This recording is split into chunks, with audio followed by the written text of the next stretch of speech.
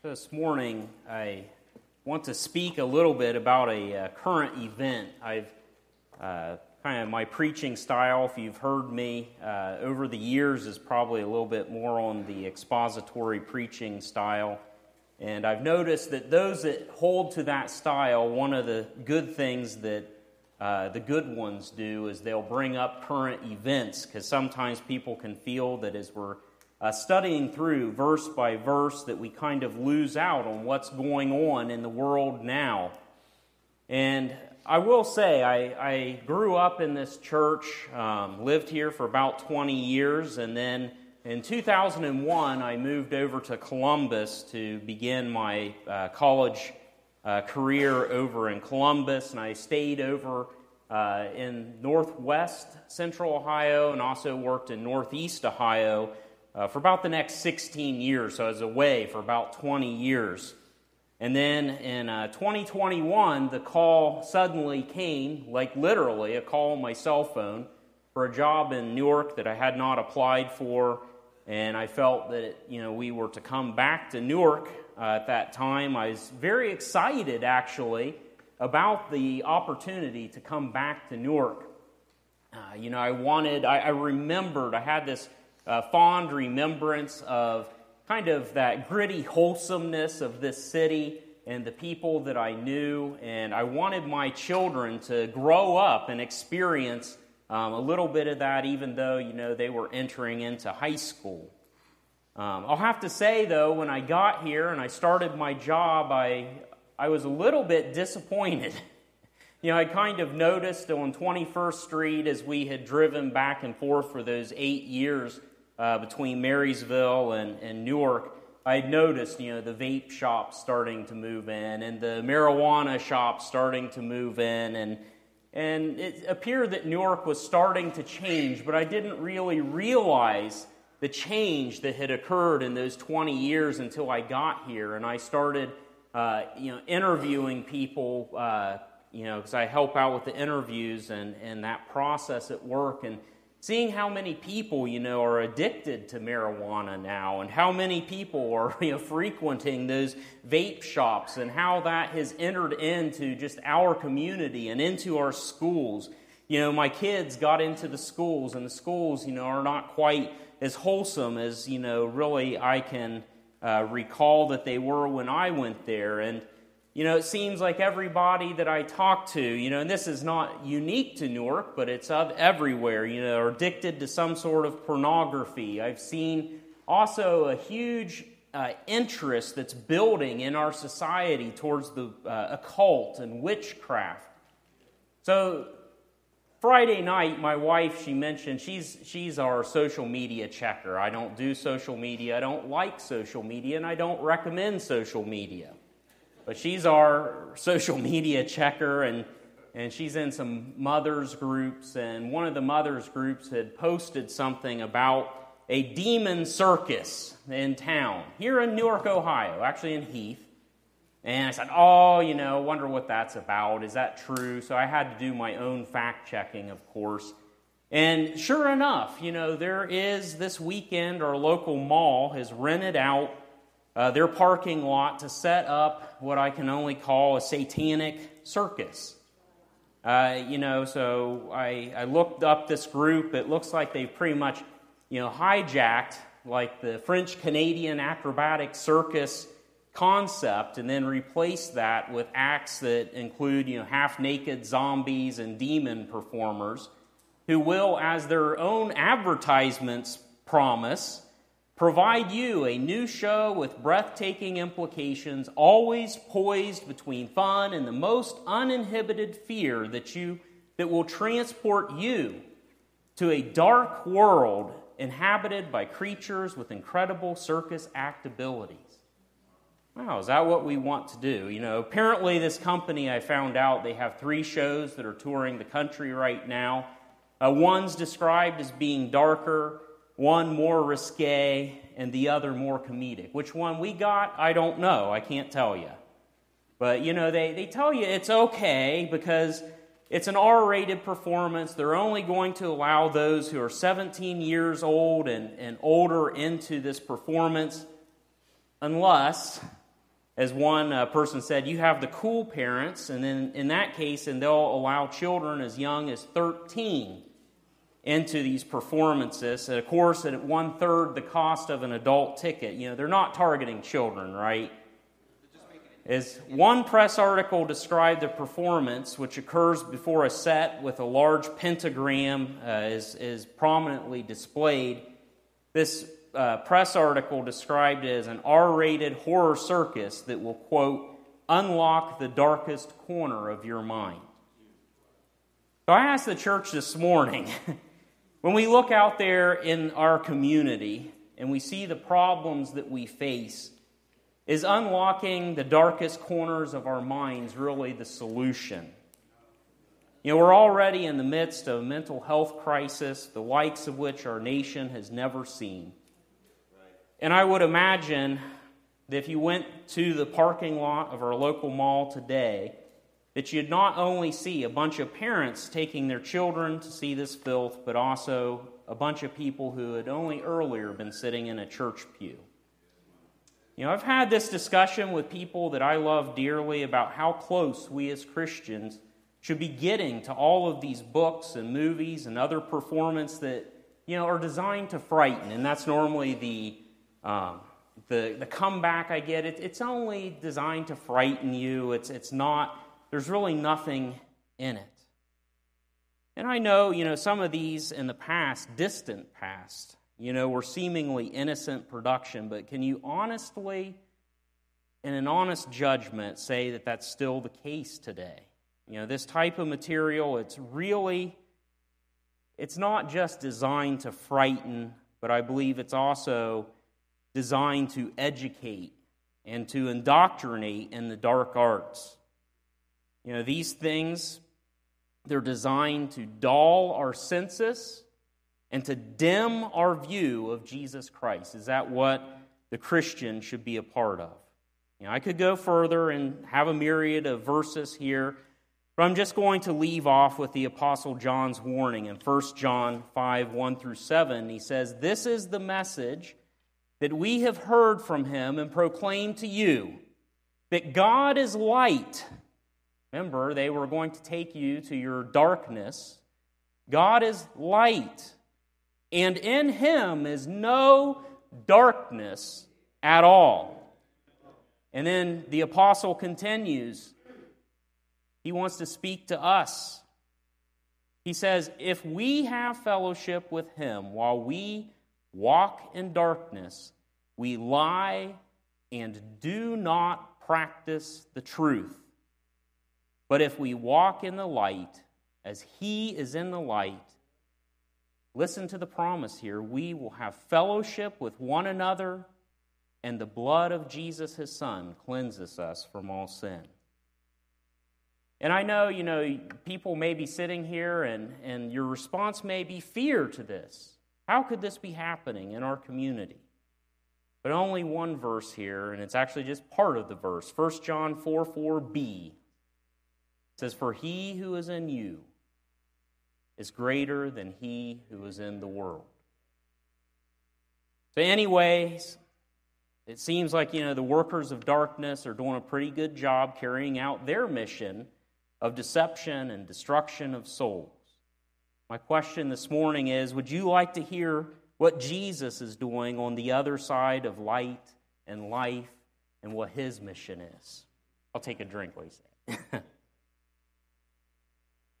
Okay, this morning I'm going to continue in a study that I've been going through mostly on Wednesday nights and at some other churches in the book of Matthew. Probably take me many years, I imagine, to preach through this, but when you're preaching a series like this, each message should have its own standalone component to this, and I promise you that this message will. However, it is part of that series. So you can turn your Bibles to Matthew chapter 1, and while you're doing that, generally, I like to do a meditative reading kind of at the beginning of the service for us to be thinking about and preparing us for the message. And that meditative reading, it came from the Old Testament, Zechariah 13, verse 1. from the ESV, and it says, "On that day there shall be a fountain opened for the house of David and the inhabitants of Jerusalem, to cleanse them from sin and uncleanness." In other words, what's happening here is it's a prophetic vision of what the Messiah would do when he would come. He would cleanse his people from sin and uncleanness. Now, granted, this was said several hundred years before Christ came. So this morning, I just want to kind of remind and cover just quickly, what we've covered so far in the book of Matthew. We've been in the first chapter looking at this introduction to the life of Jesus Christ, the King of Kings. As we got into the text in the first lesson, we studied those first 17 verses as a unit, which most people will be like, "Oh man, you preached on the genealogy of Christ." Yes, I did.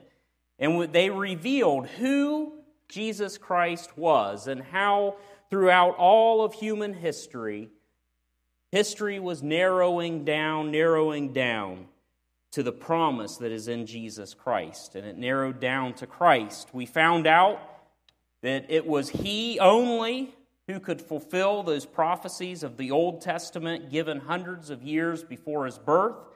We found out that He would reign from the God-appointed line of King David while also bringing Abraham's blessing to all faith-filled peoples, regardless of what nation they belonged to.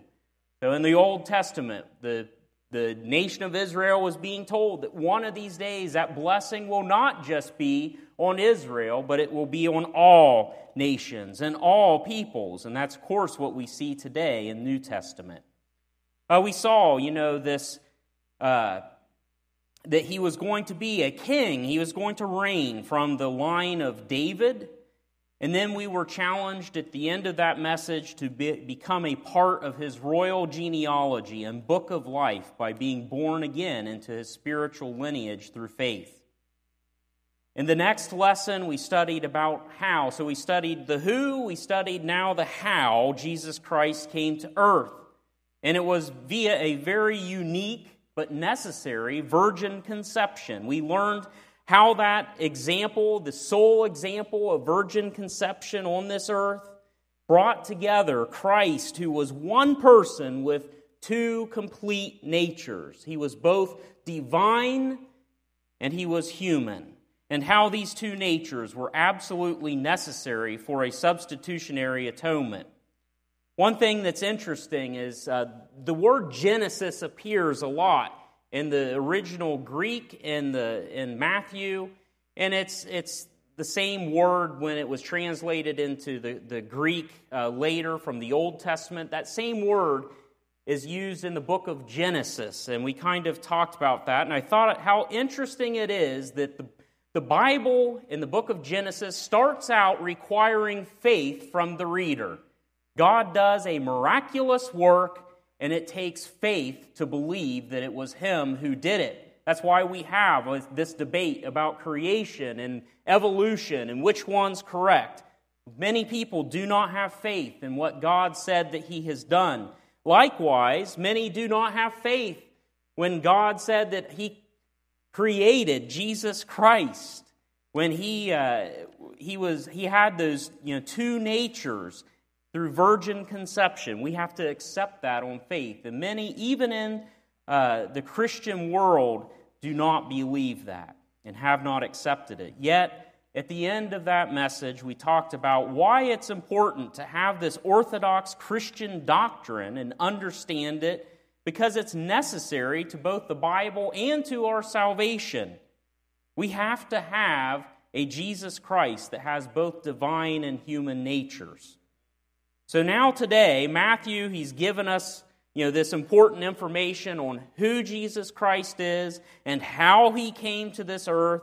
So we're going to push a little bit further, and we're going to now get His reasoning for why Christ came to this earth. So if you will, I'm going to read out of the English Standard Version here, but it should follow pretty closely to the King James.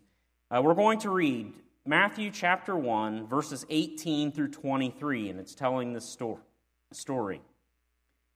Now the birth of Jesus Christ took place in this way. When his mother Mary had been betrothed to Joseph, before they came together, she was found to be with child from the Holy Spirit. And her husband Joseph, being a just man and unwilling to put her to shame, resolved to divorce her quietly. But as he considered these things, behold, an angel of the Lord appeared to him in a dream, saying, Joseph, son of David, do not fear to take Mary as your wife, for that which is conceived in her is from the Holy Spirit. She will bear a son, and you shall call his name Jesus, for he will save his people from their sins. All this took place to fulfill what the Lord had spoken by the prophet. Behold, the virgin shall conceive and bear a son, and they shall call his name Emmanuel, which means God with us. When Joseph woke from his sleep, he did as the angel of the Lord commanded him. He took his wife, but knew her not until she had given birth to a son, and he called his name Jesus. I just want to take a second here to emphasize verse 21 again. She will bear a son. You shall call his name Jesus, for he will save his people from their sins. So in our meditative reading, like we already talked about today, the Messiah had long ago been promised who would cleanse Israel from sin and uncleanness. Yet it's clear from the Gospels and secular history that the Hebrew nation did not understand what the Messiah was supposed to do when he actually arrived in the world. A few scriptural examples of this we can see in Matthew chapter 2 that Herod the Great tries to kill the baby Jesus because he thought he was going to be a threat to his earthly power, not realizing, of course, that Jesus had come to set up that heavenly kingdom, and his kingdom was not of this earth. In Luke chapter 12, we see a man in the crowd who tries to get Jesus, tell my brother, to divide the inheritance with me. That was what was on that man's heart, not the more important matter that Jesus rebukes him for and tries to focus him back on, to look for the heavenly treasures and not the earthly treasures. So there's obviously a misunderstanding of what Jesus came to do, even in his own day. Another example, in John chapter 6, the crowd grumbles and asks for Jesus to give them manna, ignoring Jesus' statement that it is he who is the bread of life. So therefore, there's little evidence that the multitudes in the Bible, that they ever truly understood their needs before a holy God, especially those who were of the more ritualistic religious variety. Likewise, I'll make an application to the church today. I believe that many in modern Christianity often feel, or I feel, that they've often forgotten about why Jesus Christ came into this world. A couple of modern examples would be the popular word of faith and the social gospel movements of today. The word of faith that seeks to enrich themselves, to take control of their own destinies by becoming little gods and just speaking things into existence. While the peddlers of the social gospel believe that they will solve all of humanity's need and suffering through spreading out of wealth of the world and using man's methods and man's works to bring about social justice. I'm not standing up here and saying that there's anything wrong with working hard or standing up for what's right. But when these pursuits displace or misrepresent one of the true mission of Jesus Christ, there is a major problem with your form of religion. It's not going to have any power or change your neighborhood, let alone the destiny of that single hell-bound soul. So when I study here, or when I come up here to preach, and while I'm studying, I always ask myself the following question: why is this important? I don't want myself or any of you to go away today thinking, well, I've been better served if I had just slept in today, got a few more hours of shut-eye, or maybe it's a nice day, I could have been out there on the boat. You're not here for spiritual fluff, you're not here for a 45-minute pep talk, you're here to hear the Word. So why do I think that it's important for us this morning to understand Christ's mission as it's presented here in the first chapter of Matthew? A couple of reasons, or three reasons, I guess, is that this verse number 1 is absolutely a key verse in the entire Bible. It helps us not only to understand the rest of what Matthew is going to tell us, but it's going to help us unlock and understand the rest of the Bible as well.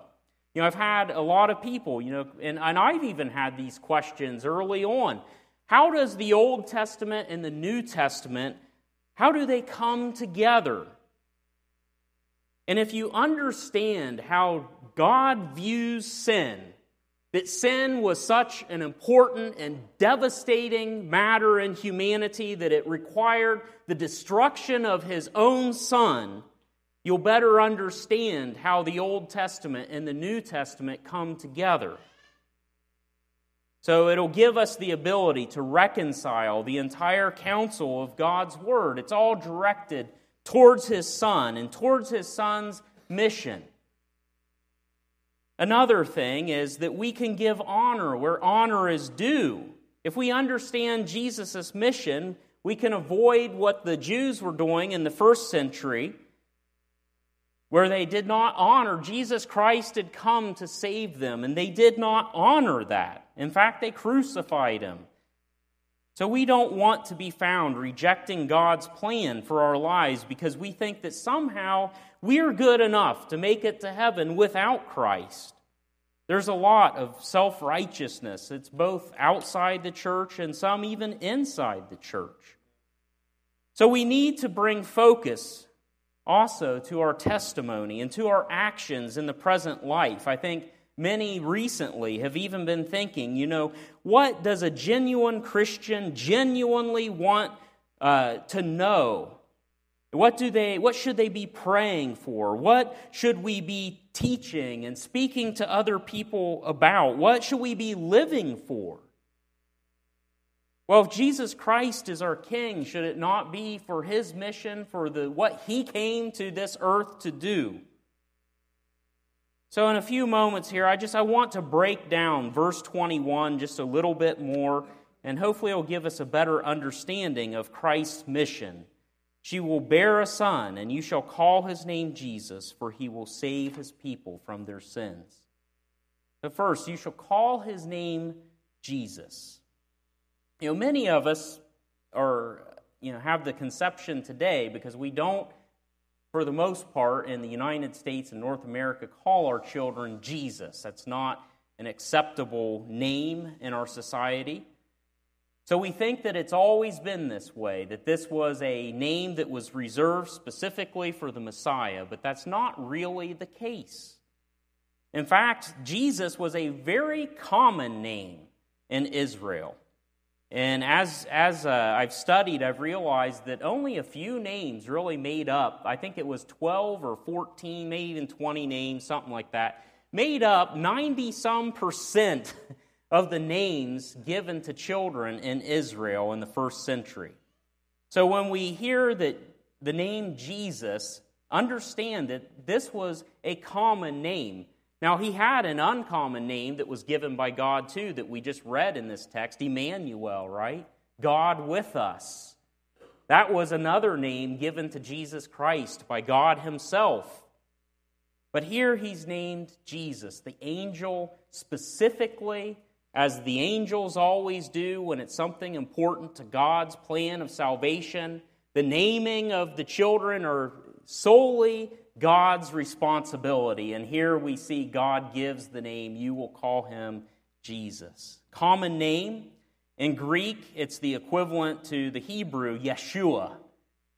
So if you hear Yeshua, you're thinking of another Old Testament name that kind of, even in English, sounds like that, Joshua, right? Which means Yahweh or Jehovah saves. So people would name their children Jesus with the hope that they had had the little baby that was going to be the Savior that God had sent. So here we have Jesus, a common name given to our Lord and our Savior. He is the actual Messiah. And I've talked about this a little bit before. We hear Jesus Christ, and today we think, well, that's his name, right? Like if I was going to write a letter to him, Jesus, first name, Christ, last name. Not really. It's Jesus as his given name, and then Christ is a title. He's the Messiah. It's a Greek equivalent of Messiah. So it's what Jesus is it? If you were looking at all the other Jesuses that even show up in the Bible, well, this is Jesus the Messiah. So isn't it interesting that he's named after Joshua? If we start to think back in our minds to the Old Testament book of Joshua, what did Joshua do? He was a conqueror, right? And was there anything that any part of land that the sole of his foot, the Scripture says, when the sole of his foot touched that land, it was going to belong to him, right? Joshua is a conqueror. There were there were rivers in the way. We studied that in Sunday school this morning. Rivers were in the way. That didn't matter. They crossed over them by God's help. There were walled cities that were impossible for them to take. It didn't matter. God brought the walls down. There were giants in the land. There were other people who were maybe far more numerous, more mighty than the Israelites. Remember, these people had been slaves for years. They were not trained soldiers necessarily. Didn't matter. Joshua went forth, and that land was conquered. So here's what we see. Our Savior is named after Joshua, shares essentially the same name as Joshua. So what does that tell us about his mission? When he says that he's going to save us from sin, is there anything that can stand in the way? No. So I think that Joshua, Yeshua, Jesus, is the perfect name for our Savior. Because Christ wants us to have victory over our sins, no matter how entrenched that they seem to be. So you'll call his name Jesus. Next, he will save his people. He will save his people. So first, just break down. He will save. It indicates that if you're going to be saved from something, there must be an imminent threat, right, that you cannot deliver yourself from. As I was studying this, a thought came to my mind. When I preached this before, I thought of somebody whose head was stuck in the jaws of an alligator. Probably you'd need to be saved. And then it made me think, it's like, has anybody ever, been like strangled by their pet boa constrictor? Yes. They have. 13 of them apparently have since 1980. I don't know who gets to keep those records, but if you had a pet boa constrictor that's, 10 feet long as the story that I read, that had decided that day it was hungry and it was tired of you and maybe you weren't feeding it enough, and it wrapped itself around your neck and it started to squeeze, as we know, you will need salvation. You will need somebody to come save you from that instance, because there's going to be nothing that you can do to get yourself out of that situation. So Jesus, he came to save his people. So there's something out there that we cannot save ourselves from. And he will save us even at the expense of his own life and comfort. Well, who's he going to save? Well, he says he's going to save his people. I'm not looking, to fuss and argue over just who his people are.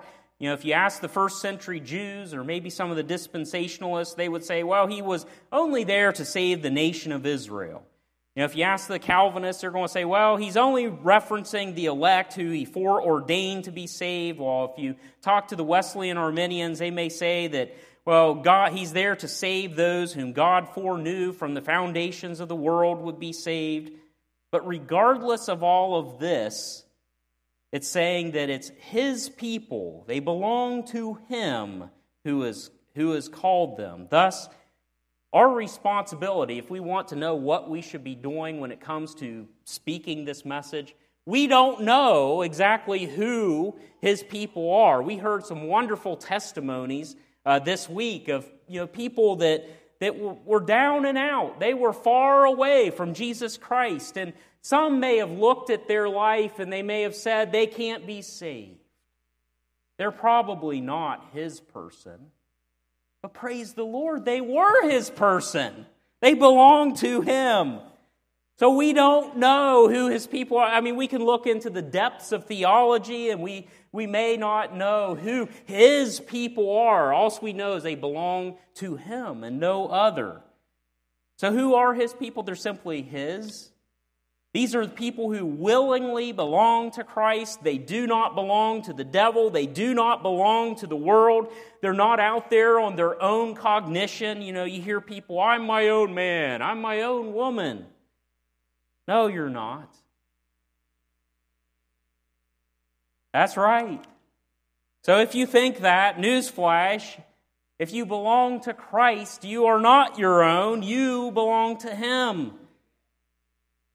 So here's a good question, just to stop on for a second. Who do you belong to? Who are you following? Paul gives us a way of maybe deciding where we're truly at. He says in Romans 6:16 through 18, do you not know that if you present yourselves to anyone as obedient slaves, you are slaves to the one whom you obey? And then he takes this into the spiritual realm. He says you can either be a servant of sin, which leads to death, or you could be obedient to righteousness, which leads to life eternal. But he says, but thanks be to God that those of you who were once slaves of sin have become obedient from the heart to the standard of teaching which you were committed, and having been set free from sin, have become the slaves of righteousness. We belong to somebody. So there's nobody that's in this world today, whether they're at a crazy demon circus or not, that doesn't belong to somebody. Do you belong to Jesus Christ is the question. So he came to save, and what did he come to save them from? From their sins. I thought of this, and I thought, what in the world did the first century Jews think? And even today, what do people think when they read this verse? I mean, we've already talked about it quite a bit this morning. What did they think when they got to the end of this? In a way, you're studying this verse, you're now on the edge of your seat. I know there's a special Savior out there. I know that he's going to save his people. What is he going to save me from? And I can almost imagine when people hear sins. Sins? I mean, Jesus, the Romans are invading, they're in our nation. We're a people that's under bondage. There's hunger, there's starvation. You got people like your disciple Matthew that was keeping us poor and oppressed, and you're going to save us from our sins? And quite honestly, think about maybe why they would have thought this. God sent Moses, and Israel was delivered from the Egyptians. God sent Joshua, and Canaan was conquered. God sent Gideon, and the Midianites were defeated. God anointed King David and the Philistines. They were heard from no more. God heard Hezekiah's prayer, and the Assyrian armies was nothing but dead men by morning, as the Scripture says. God raised up King Cyrus, and the Israelites were returned to Jerusalem. Even in that intertestamental history, There was a man by the name of Judas Maccabeus who led a successful revolt against the Seleucid Empire in 167 BC. Many people thought that he had been sent by God. So every time a Savior was sent, they were delivered from a literal enemy. So what's wrong? I imagine the question. And even in today's society, what's wrong with this King Jesus? Why can't he do something spectacular like that? And like I said, there's still people even today that believe that the work of Jesus is undone. That he's going to have to come back. He's going to set up this literal kingdom. The Jews, will come in. They'll make animal sacrifices again. Maybe it is finished didn't really mean that that was the full plan and that it was completed. But there's still many parts to be carried out before the judgment. So why was salvation from sin so important? What was Matthew, what was John the Baptist, and all those Old Testament prophets trying to tell Israel, and consequently us today? They were telling all of us that our greatest enemy is not the other nations, it is not the unbelievers, it is not our flesh even. For the sinner, their greatest and most fearsome enemy right now at this very moment is the wrath of a holy God. Did not Jesus, think about this, did not Jesus warn us not to fear those who could only kill the body, but after that do no more? But rather, we are to fear the God who can destroy both body and soul in hell. As I was studying this, I came across J.C. Ryle's commentary here for this chapter and what he has to say about sin. I think it puts it in it gives a little bit more context. And, if I were to ask people, and people were to ask me prior to researching this, they'd ask me, what is sin? Well, sin, it's something bad. It's doing things that God doesn't want you to do. Maybe somebody could even add, sin leads to death. It requires forgiveness. That's all true. But I like what J.C. Ryle says. He says here that in sin, we are saved from the guilt of our sins by the atoning blood of Christ. So there's guilt associated with sin. We're saved from the dominion and the power of sin by His sanctifying Spirit. There's dominion and power in sin. We are saved from the presence of sin when we are taken out of this world to dwell with Him. And one day we'll be saved from the consequences of sin when we are given a resurrected body and glorified eternal body at that last day. So sin has a multifaceted look to it. It's a 4-dimensional object, you could say. It's bigger and it's worse than what we think it is. We just think sin. Okay, well, I didn't do what God told me to do. But there's guilt with sin. There's a dominion. There's a power to sin. There's a presence of sin. There's a consequence to sin. And J.C. Ryle, he finishes this section. He says, "Blessed and holy are Christ's people." He says, listen to this, "From sorrow, cross, and conflict, they are not saved, but they are saved from sin forevermore. They are cleansed from the guilt by Christ's blood. They are made fit for heaven by Christ's Spirit. This is salvation. The person who clings to sin is not yet saved." I hope that helps us all to kind of understand what sin is a little bit more. It's not just, well, I did something bad, God didn't like that. No, you're going to have guilt from that. That's going to take over your life. It's going to become dominant in your life. It's going to have dominion. It's going to have power over you. The presence of it will stink before God, and then there's consequences of death. Sin is not something small. It makes me also think, I've heard varying testimonies, people that, they were saved from sin gloriously. They left everything, and then other people struggled, and they may even still be struggling. Does that mean that God has not delivered them from sin? I think there's some sins that carry more guilt. And a lot of times those are things that have to be struggled with in our lives. But Jesus Christ, He died to save us from our sins and all of those aspects of sin. He saved us from all those aspects, and He may still be working with you today, sanctifying you, cleansing you, and keeping you. I mean, think of Paul. Even Paul still had that thorn in his side. So now hopefully you can see why this salvation is so important. Sin is a bigger problem than what we anticipate, what we think it is. So look at it this way. Why were the Romans and the Greeks and the Medes and the Persians and the Babylonians and the Assyrians all upon God's people? It was for the same reason that the Philistines were so easily able to overcome Samson, even though he was the strongest man in the world, strongest man in the Bible. But all it took was that little snake Delilah. She cut his hair and he was weak. Why? He had disobeyed God. In other words, he had sinned. Thus Jesus, He came to save His people from the root cause of their misery, sin. He didn't come to put a Band-Aid on it.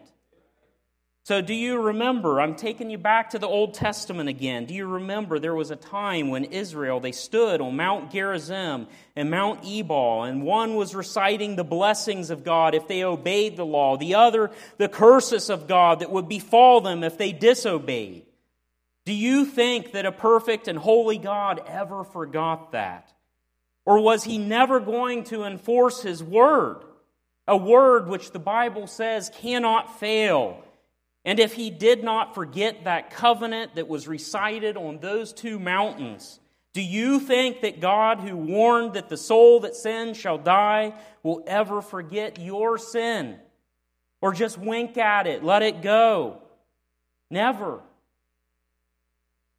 God is a just God. All sin will be paid for, but listen, it will either be paid for in hell or upon the cross. It will all be paid for.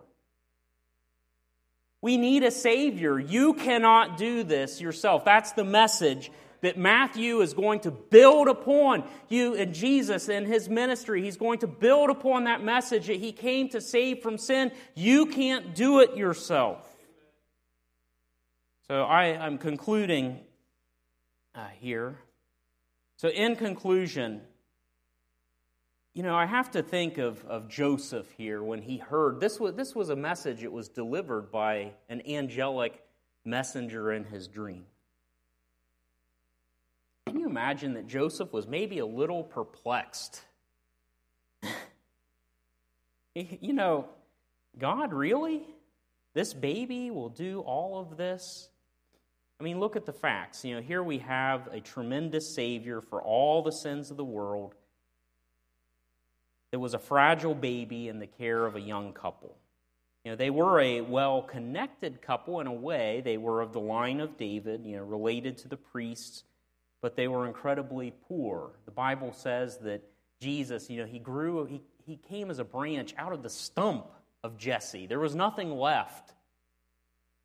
And that's the case. That's where Mary and Joseph are. They're incredibly poor. They're nobodies in the land. And now they have this baby and they're surrounded by enemies. We're going to see that here in the preceding chapter. They're surrounded by enemies now even. But doesn't this entire beginning just ooze of God's divine plan? Does He not love to use those seemingly insignificant things to bring about deliverance from these outsized enemies? Think about it for a minute. God used Moses' staff to close the Red Sea upon Pharaoh's army. He said, "You will see them no more." He used a little teenage boy with a sling and 5 smooth stones to slay a blasphemous giant in full battle armor. He used a handful of flour and a little jar of oil to sustain a widow and her son, and a prophet even, for 3 years. A handful of flour for 3 years. Can you imagine that? Then he used, it says, a cloud the size of a man's hand at the end of that same drought that almost killed the widow and her son and the prophet and everybody else. He used a cloud the size of a man's hand to bring the rain that delivered the nation. And I always wondered this, and I tell you, up until I studied this, I always wondered, why in the world was it that it was the jawbone of a donkey that Samson took up to slay 1,000 Philistines? Doesn't that seem weird? But now I know God wants to get the message across loud and clear that He will use the small and the ordinary things to bring a great deliverance to His people.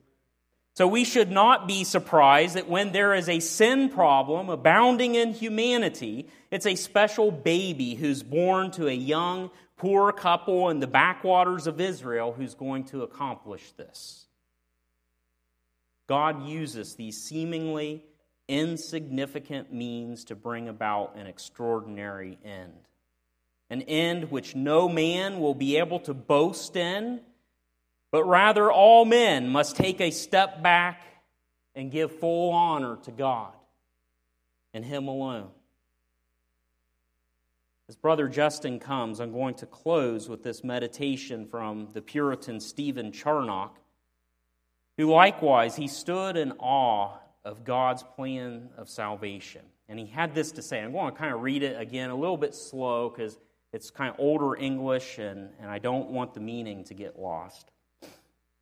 When he's comparing salvation and what Jesus did to creation and what God did. And really, he's comparing the first chapter of Genesis, let's say, to the first chapter of Matthew. And he said this. He said, the power of God in creation requires not those degrees of admiration as in redemption. In other words, the power of God in redemption is greater than that in creation. He said, in creation, the world was erected from nothing. As there was nothing to act, so there was nothing to oppose. There was no victorious devil in this world that had to be subdued. There was no thundering law that had to be silenced. There was no death to be conquered, no transgression to be pardoned and rooted out. There was no hell to be shut. There was no ignominious death upon a cross to be suffered. It had been in the nature of a thing, an easier thing to divine power to have created a new world than repaired a broken and purified a polluted one. He said it was easier to create anew than it was to repair what had been broken and to purify what had been polluted. This is the most admirable work that God ever brought forth in the world, greater than all the marks of His power in the first creation. And as I was thinking of that, I was thinking of a man who, as a child, had lived a very rebellious life. I believe his father was a minister, but this man was nowhere close to that. He lived a rebellious life, and his father, the minister, took him to the only place he thought that his son could get help. He took him to the Moody Bible Institute. And at the time, it was being run by a man, if you look back in Christian history, he's written quite a few books and fairly well known, by the name of R.A. Torrey. And he set his son down at R.A. Torrey's desk, and he told him his struggles, and he poured out his heart to R.A. Torrey. And R.A. Torrey said, I really, this is not a reform school, sir, but if he will promise to come to me at a certain time, 2 or 3 days a week, we're going to study the Bible together, we're going to work together, I'll work with him, and if he will calm down, if he'll give his life to Jesus Christ, then maybe we've got something here. And I'll give it a try, but I'm not promising you anything, sir. Well, the boy did get saved. And he actually became a minister himself. He became an instructor at the Moody Bible Institute. And he wrote this song that in a minute, I don't know, did you get it? Okay. He wrote this song. And a line of the song came to me as he was sitting there reflecting on his life and on what Jesus Christ had done for him. And the line that just came thundering to me was, "Oh, the mighty gulf that God did span at Calvary." Jesus Christ had a mission, church. Should this too not be our mission? We have a world, as I talked about, that's going into the occult. Why are they going there? Why are they going there to be entertained? I think they're going there because they're looking for something that they do not have. They feel the burden and the weight of those sins upon them, and they don't know what the problem is. They haven't received the correct diagnosis. But Jesus Christ, as Matthew's writing about him, he has not only the diagnosis, but he has the cure.